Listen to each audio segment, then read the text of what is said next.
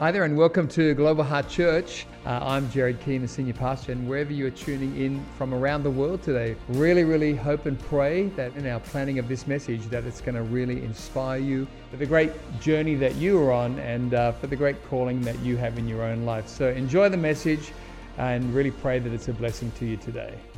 Hey, I love that this year Pastor Jared has said this is the year of the table. I love that. One, because I'm a foodie. If there is a party, I'm always by the table eating the food. But also I love that the table represents a place where we come and we connect. You know, at the end of a busy day, at the end of a busy week, we come and we connect and we come as we are and we ask each other really. It goes beyond, the conversation goes beyond surface level and it goes, how are you really? Yeah, it's a place where, where we eat and we're nourished and we're fed. I love that, and I'm excited about that this year. You know, growing up, I am from a family of 8, so I had 5 older sisters, nearly got that wrong, 5 older sisters, and so our dining room table looked like this. And there was always a lot of people sitting around it, and I loved dinner time because I loved that it was the time when all of my sisters, I was the youngest, so I loved when my sisters came home from work or whatever, we got to hang out and have fun. I loved it.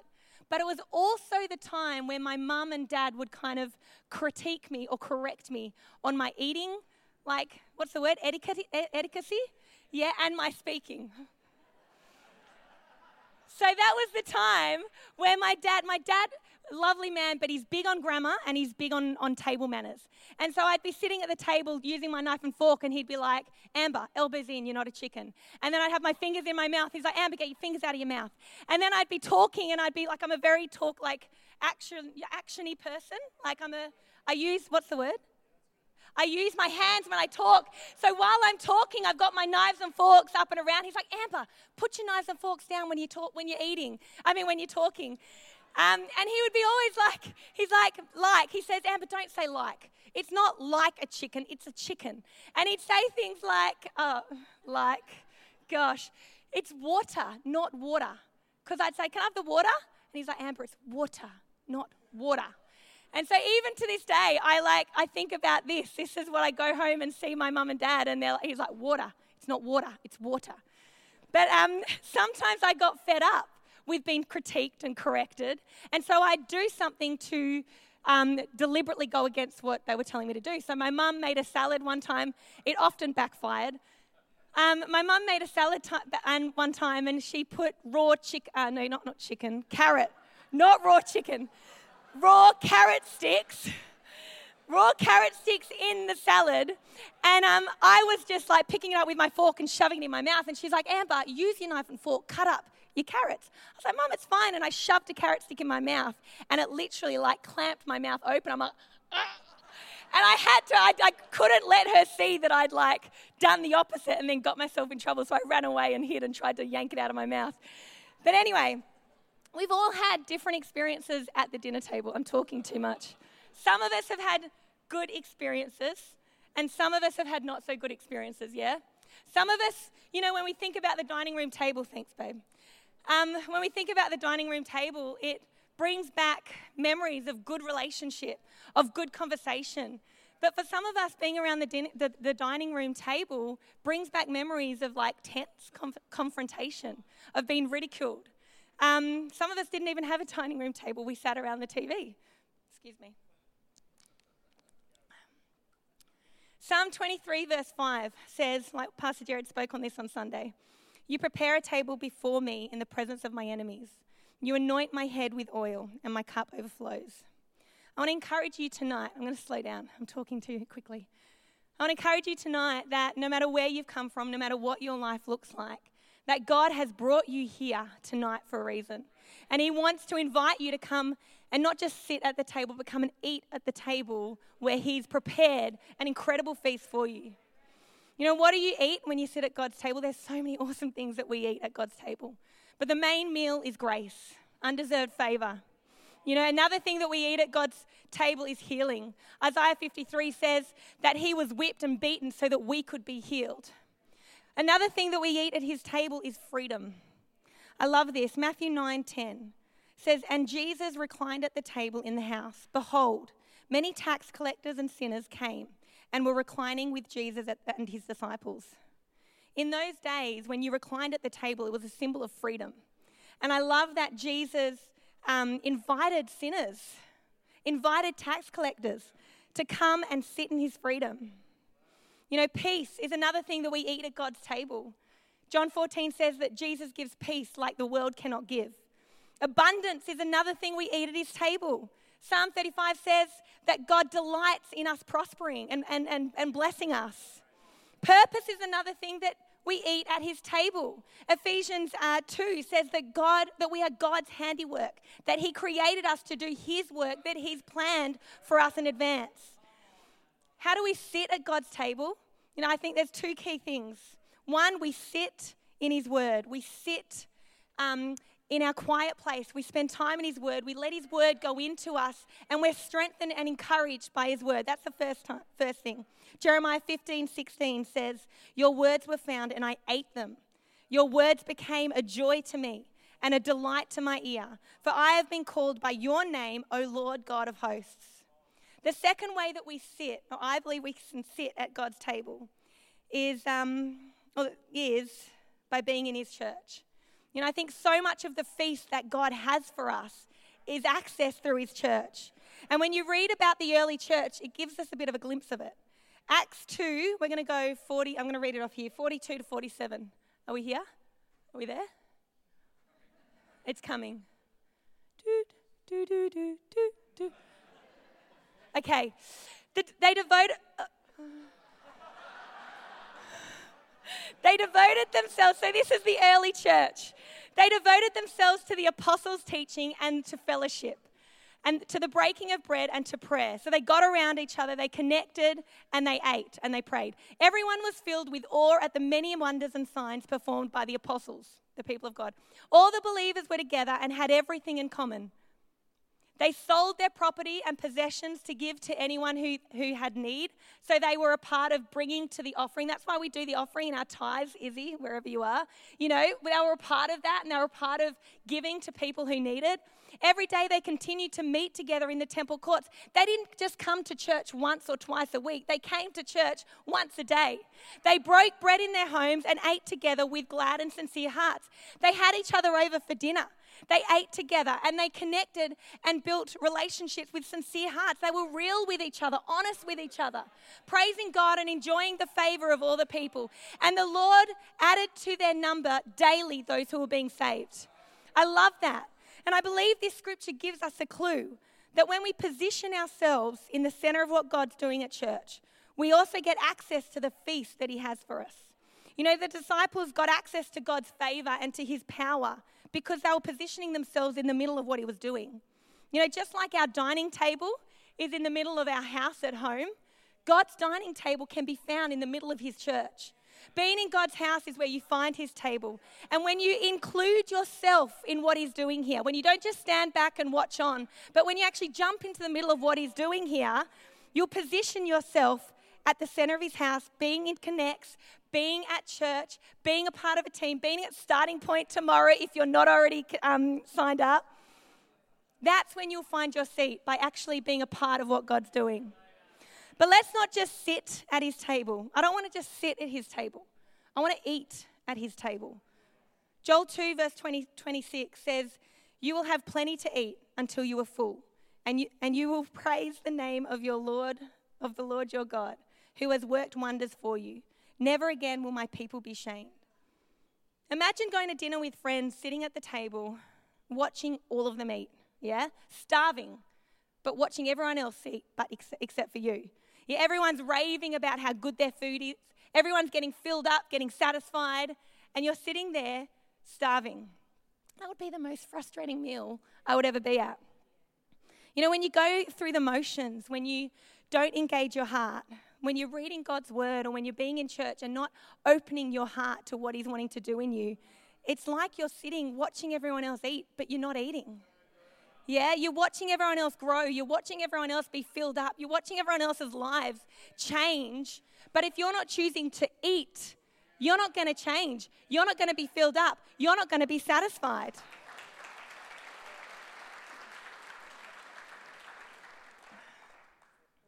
I love what Pastor Spencer said, and I was chatting to him during the week. He said, you know you're not eating if you're not satisfied. You know, when you're still unsettled, when you're still searching for something else. I want to encourage us, we need to open our spiritual mouth, open our heart and eat. You know, there have been different times in my life where I know that I've sat at God's table and eaten, and there have been times when I know that I haven't. I might have been sitting at his table, but I definitely wasn't eating. And my life was very different in those different seasons. You know, when I'm sitting and eating at God's table, I'm in his word, in his house, I'm being filled up. The situation around me may be chaos, but I've still got his peace and his hope and his strength, and it's anchoring me so I'm not swayed or shaken. I have every right to stress in those seasons, but for some reason, I don't need to. You know, when I don't sit at God's table, when my heart isn't open and I'm not engaging in what God's doing, you know, the situations around me hugely impact my heart and my emotional state. I don't have the same peace. I get stressed easily. I stop resting in God's grace. I get unsettled and I get distracted, and I start looking around for other things to fill me up. You know, the main thing that has kept me away from taking my seat and eating at God's table has been my thinking. Our thinking has so much to answer for, hey? 2 Corinthians 10:5 says, we destroy every proud obstacle that keeps people from knowing God. We capture their rebellious thoughts and teach them to obey Christ. It's our rebellious and rogue thoughts that stop us from coming and feasting at God's table. You know, and the issue is that most of the stuff that we think about and the things that we base our decisions on aren't even based on truth. You know, so many times I've thought something, I've made a judgment on it, made a decision about it, and then find out I've been completely off the mark. You know, for example, I thought the other week when I was at Leapfrogs, I'm going to rescue this stray cat. I'll just pick it up, take it up to my car, put it in my car. It'll be fine. As I close the door, the cat is literally trying to headbutt its way through all the windows in my car, trying to escape, and Chase and I are on the outside of the car. There's no way we can get into the car without the cat escaping and potentially tearing our face off. I didn't think that through. I thought it would be a good idea. It wasn't. Another thought that I have often, much to Ross's dislike, near kids' bedtime. I'm like, let's have some fun. Let's have a dance party. You know, they'll go to sleep straight after. No, they won't go to sleep straight after. An hour later, they're still wired, and I've got a husband who is partly wanting to disown me, and my kids are running around, and I'm like, what have I done? I thought it would be fun. It wasn't. Another thought that I have, I can go and do a healthy food shop when I'm tired and hungry. Sure I can. No, I can't. I walk through the shops and every sweet and fatty thing that is on the shelf that is on sale comes into my trolley. Anyone else? I think to myself, I've been driving, I've got some friends. I think to myself as I've been driving around on empty for a while, I can get home. I've got enough petrol. No, I can't. And again, I have to get rescued by Ross, who partially wants to disown me, but is gracious enough to keep his mouth shut and rescue me.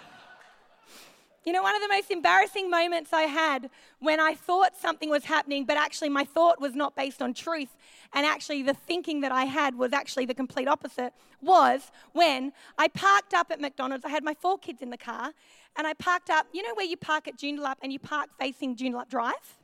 And you know, Joondalup Drive is just down there, down the hill. So I parked up, we're all chatting and stuff like that, and then after about 5 minutes of chatting and getting the kids ready, I start to get out of the car. And I open my car door, and I realise that the car next to us that has a whole group of younger guys, probably young adults, standing around it. I'm like, their car's rolling forward. Their car's rolling forward. I'm like, your car's rolling forward. And I'm yelling at them, and they're running around their car like freaking out. And they're like, no, your car's rolling backwards. Your car's rolling backwards. And I get back in my car. As it's like halfway into the car park, quickly drive forward. I'm like, sorry, my bad. And my kids are like this. So embarrassed. My gosh. Our thinking leads us to so many places, and often not great. You know, the main thought that in the past that has stolen my place at God's table and that's stolen my confidence from being able to sit at God's table has been comparison. You know, we live in a culture where we live in a culture of comparison that causes us to feel insecure about who we are, which then causes us to try and cover up who we are. You know, for a long time, I compared myself to other people in church, other leaders in church, other people sitting at the table that God had set for them. And I thought to myself, gosh, they're so wise. Everything that comes out of their mouth is just full of gentle. Used to look at Pastor Laura and go, she's just so gentle. I need to be gentle and gracious. And, and I'd look at them and I'd be like, and they just seem to have it all together. And I've learnt in the most respectful way that I can, Pastor Jared, that actually, they don't actually have it all together.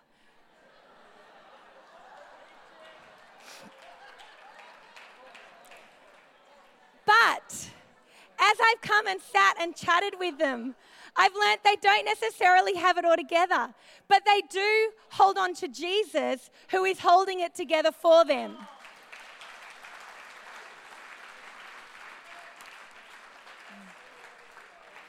You know, when I compare myself to everyone else, my thoughts tell me that I don't deserve a spot at the table. You know, I'd think things like, if only they knew the messed up heart I had. Like, if only they knew what was going on in my heart. If only they knew the thoughts that I've been struggling with today. If only they saw the state of my room or our garage or our laundry, particularly today. If only they knew that I hadn't read my Bible in a week. If only they knew that I'd lost my poop this morning and yelled at my kids. If only they knew that I had 1,500 emails that I haven't opened up because I was too overwhelmed to go there. If only they knew that I'm not too tired because I'm doing so much. I'm actually too tired today because I lack self-control and I decided to stay up and binge watch one of my shows until 3 a.m.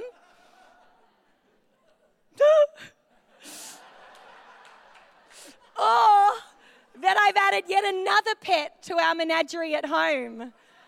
If only they knew. Everyone probably does think the crazy animal lady, the crazy cat lady. I'm getting there. Even as I prepared this message, I had to battle thoughts, of this is too simple. People don't need this. It would be better if someone else preached this tonight. Constantly. And the truth is, we all have mess going on in our life. We all have mess going on in our heart. And the only people who don't have mess, Pastor Spencer, are the people who are in heaven. You told me that one. Heaven. So, if you are not in heaven, chances are you've got some sort of mess going on in your life. But your mess does not disqualify you from the place that God has set for you at his table. Constantly. Yeah, praise God for his grace. Constantly I have to remind myself that God says in Isaiah 1:18, though your sins are like scarlet, that he makes us white as snow. I thought there was another bit. Never mind. In Revelation 22, he said, it's there now. Oh, playing games with me? It's all right. Oh, though they are red like crimson, I will make them as white as wool. And then in Revelation 22, he says, come, whosoever desires, let him take the water of life freely. He doesn't say, come, whoever doesn't have mess. He says, come, whoever desires, whosoever desires. Even at the last meal before Jesus died, I love that he invited and he ate with the man who he knew had betrayed him. He ate with the man who he knew had turned him over to his enemies so that he was going to get crucified. And he also invited the man that he knew was going to deny him, yet he still invited them and they still ate together. So you know what I get from this verse, or these verses, is that God knows how broken and human I am. And yet he still accepts me and invites me to take my place at his table and to eat until I'm full. In our culture, we're taught to really care about what other people think. We're taught to compare each other's gifts, each other's personalities, our looks, our lifestyles, our houses, our clothes, our cars, our relationship status, our kids' behavior, our kids' development, our relationship with God. And when we think we're not good enough or not performing enough, we try to cover ourselves up.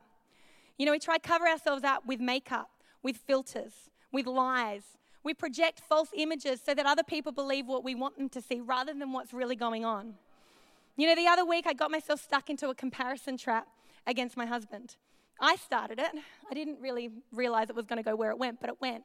And, you know, for a while we've had this, a bit of a competition that I started with the kids where I'm like, who's funnier, mum or dad? And they're like, Dad. I'm like, right. And then the other day I was like, right, I'm gonna end this. So at the table I was like, right, who's funnier? Like, Dad. I'm like, no, okay. What else did I ask? Who's a better chef? I tried to do all the things that I thought I was going to win, right? Who's a better chef? They're like, Dad. Who's a better dancer? Dad. Who's the best cleaner? They're like, well, you're better at making us clean, but Dad. I'm like, oh. They're like, who's better when you're sick? Surely the mum should get this. Dad. Who's better at treating you? Dad. I don't get it. Who's better at buying you treats? Still, I mean, like yummy things? Dad. Who's better when you're hurt? Dad. Who's a better storyteller? Dad. Who's a better driver? Actually, I got that one. Who's better? I got another one too. Who's better at buying you pets? Because I'm the crazy animal lady. But then I was like, I was digging my hole, and then I was like, okay, that's enough. I'm in too deep. And I left. I was like, I'm never doing that again. And he's like, but Ross is like, why did you do that? I'm like, I don't know, but I feel like, you know, poo. But then I came back. Pastor Spencer gave me an idea. He's like, have you asked them who teaches you more about Jesus? So I was like, right. And I came back. I'm like, kids, who teaches you more about Jesus? And they're like, you. I'm like, done. The game is over. I won. You know, for so long, I compared my Instagram photos with other people. And my Instagram photos just always look naff. They always look rough. And everyone else's always look beautiful and, you know, their skin looked perfect. And then I remember having a conversation with George one time and he told me about filters. And I didn't know there was such a thing as filters, and it made sense. Now, I've been comparing my real life self to other people that have been using filters or were unusually very good looking. But recently, I had a conversation with our 11-year-old daughter because she has a great, she uses Messenger to chat with her friend, and it's fun and they're great. But what was I saying? But filters. We noticed that Lucy wasn't wanting to be on the video chat without having a filter on. So I was like, okay, let's have a chat. And so, you know, because with the filters, even the funny ones, it makes your skin flawless. I've actually got some photos. I hope it comes out. Right. So, that's the last one. So look at these filters. This is Vicky, my friend. And look, she's got a filter on, and her skin looks beautiful. Look at me. That's me, no filter. You see all the wrinkles, all the bags, all my pimples, all the red bits, but she has none. Okay, no wrinkles. She's got none. Next one. Even the funny ones. Who's this? Jordan. Even his funny one. He has no wrinkles, no spots, no freckles. And look at me. Yeah, I've got a filter. Keep going. We'll just go quickly through this. This is me, look at my wrinkles. This is no filter versus Jazz with a filter. See, look how clear and perfect her skin looks. Next one. Look at me with my wrinkles. There's another one of Jazz. I have a filter on there. See how I look a bit prettier there? Okay, keep going. See there? Me and BC, look at my filter. See how I look? Okay, keep going. But look at this one. This is my favorite. But even with these funny filters, they're perfect. Isn't that funny? That's my favorite. We couldn't talk the whole conversation because we were laughing so much. But even all of these filters make your skin look beautiful. And we had to talk to Lucy and say, look, we need to stop getting used to seeing ourselves perfect and like that, because when we look at ourselves so much with the filter on us and then we look at our real life, it can be really hard. And actually what ends up happening, we said to her, what ends up happening is when people get so used to seeing themselves through the filter, then they try and do more and more things to try and make themselves look like that filter, and they're not okay with who they are. And so we said to Lucy, we want you to be okay. We want you to see you as beautiful without the filter, without the perfect skin.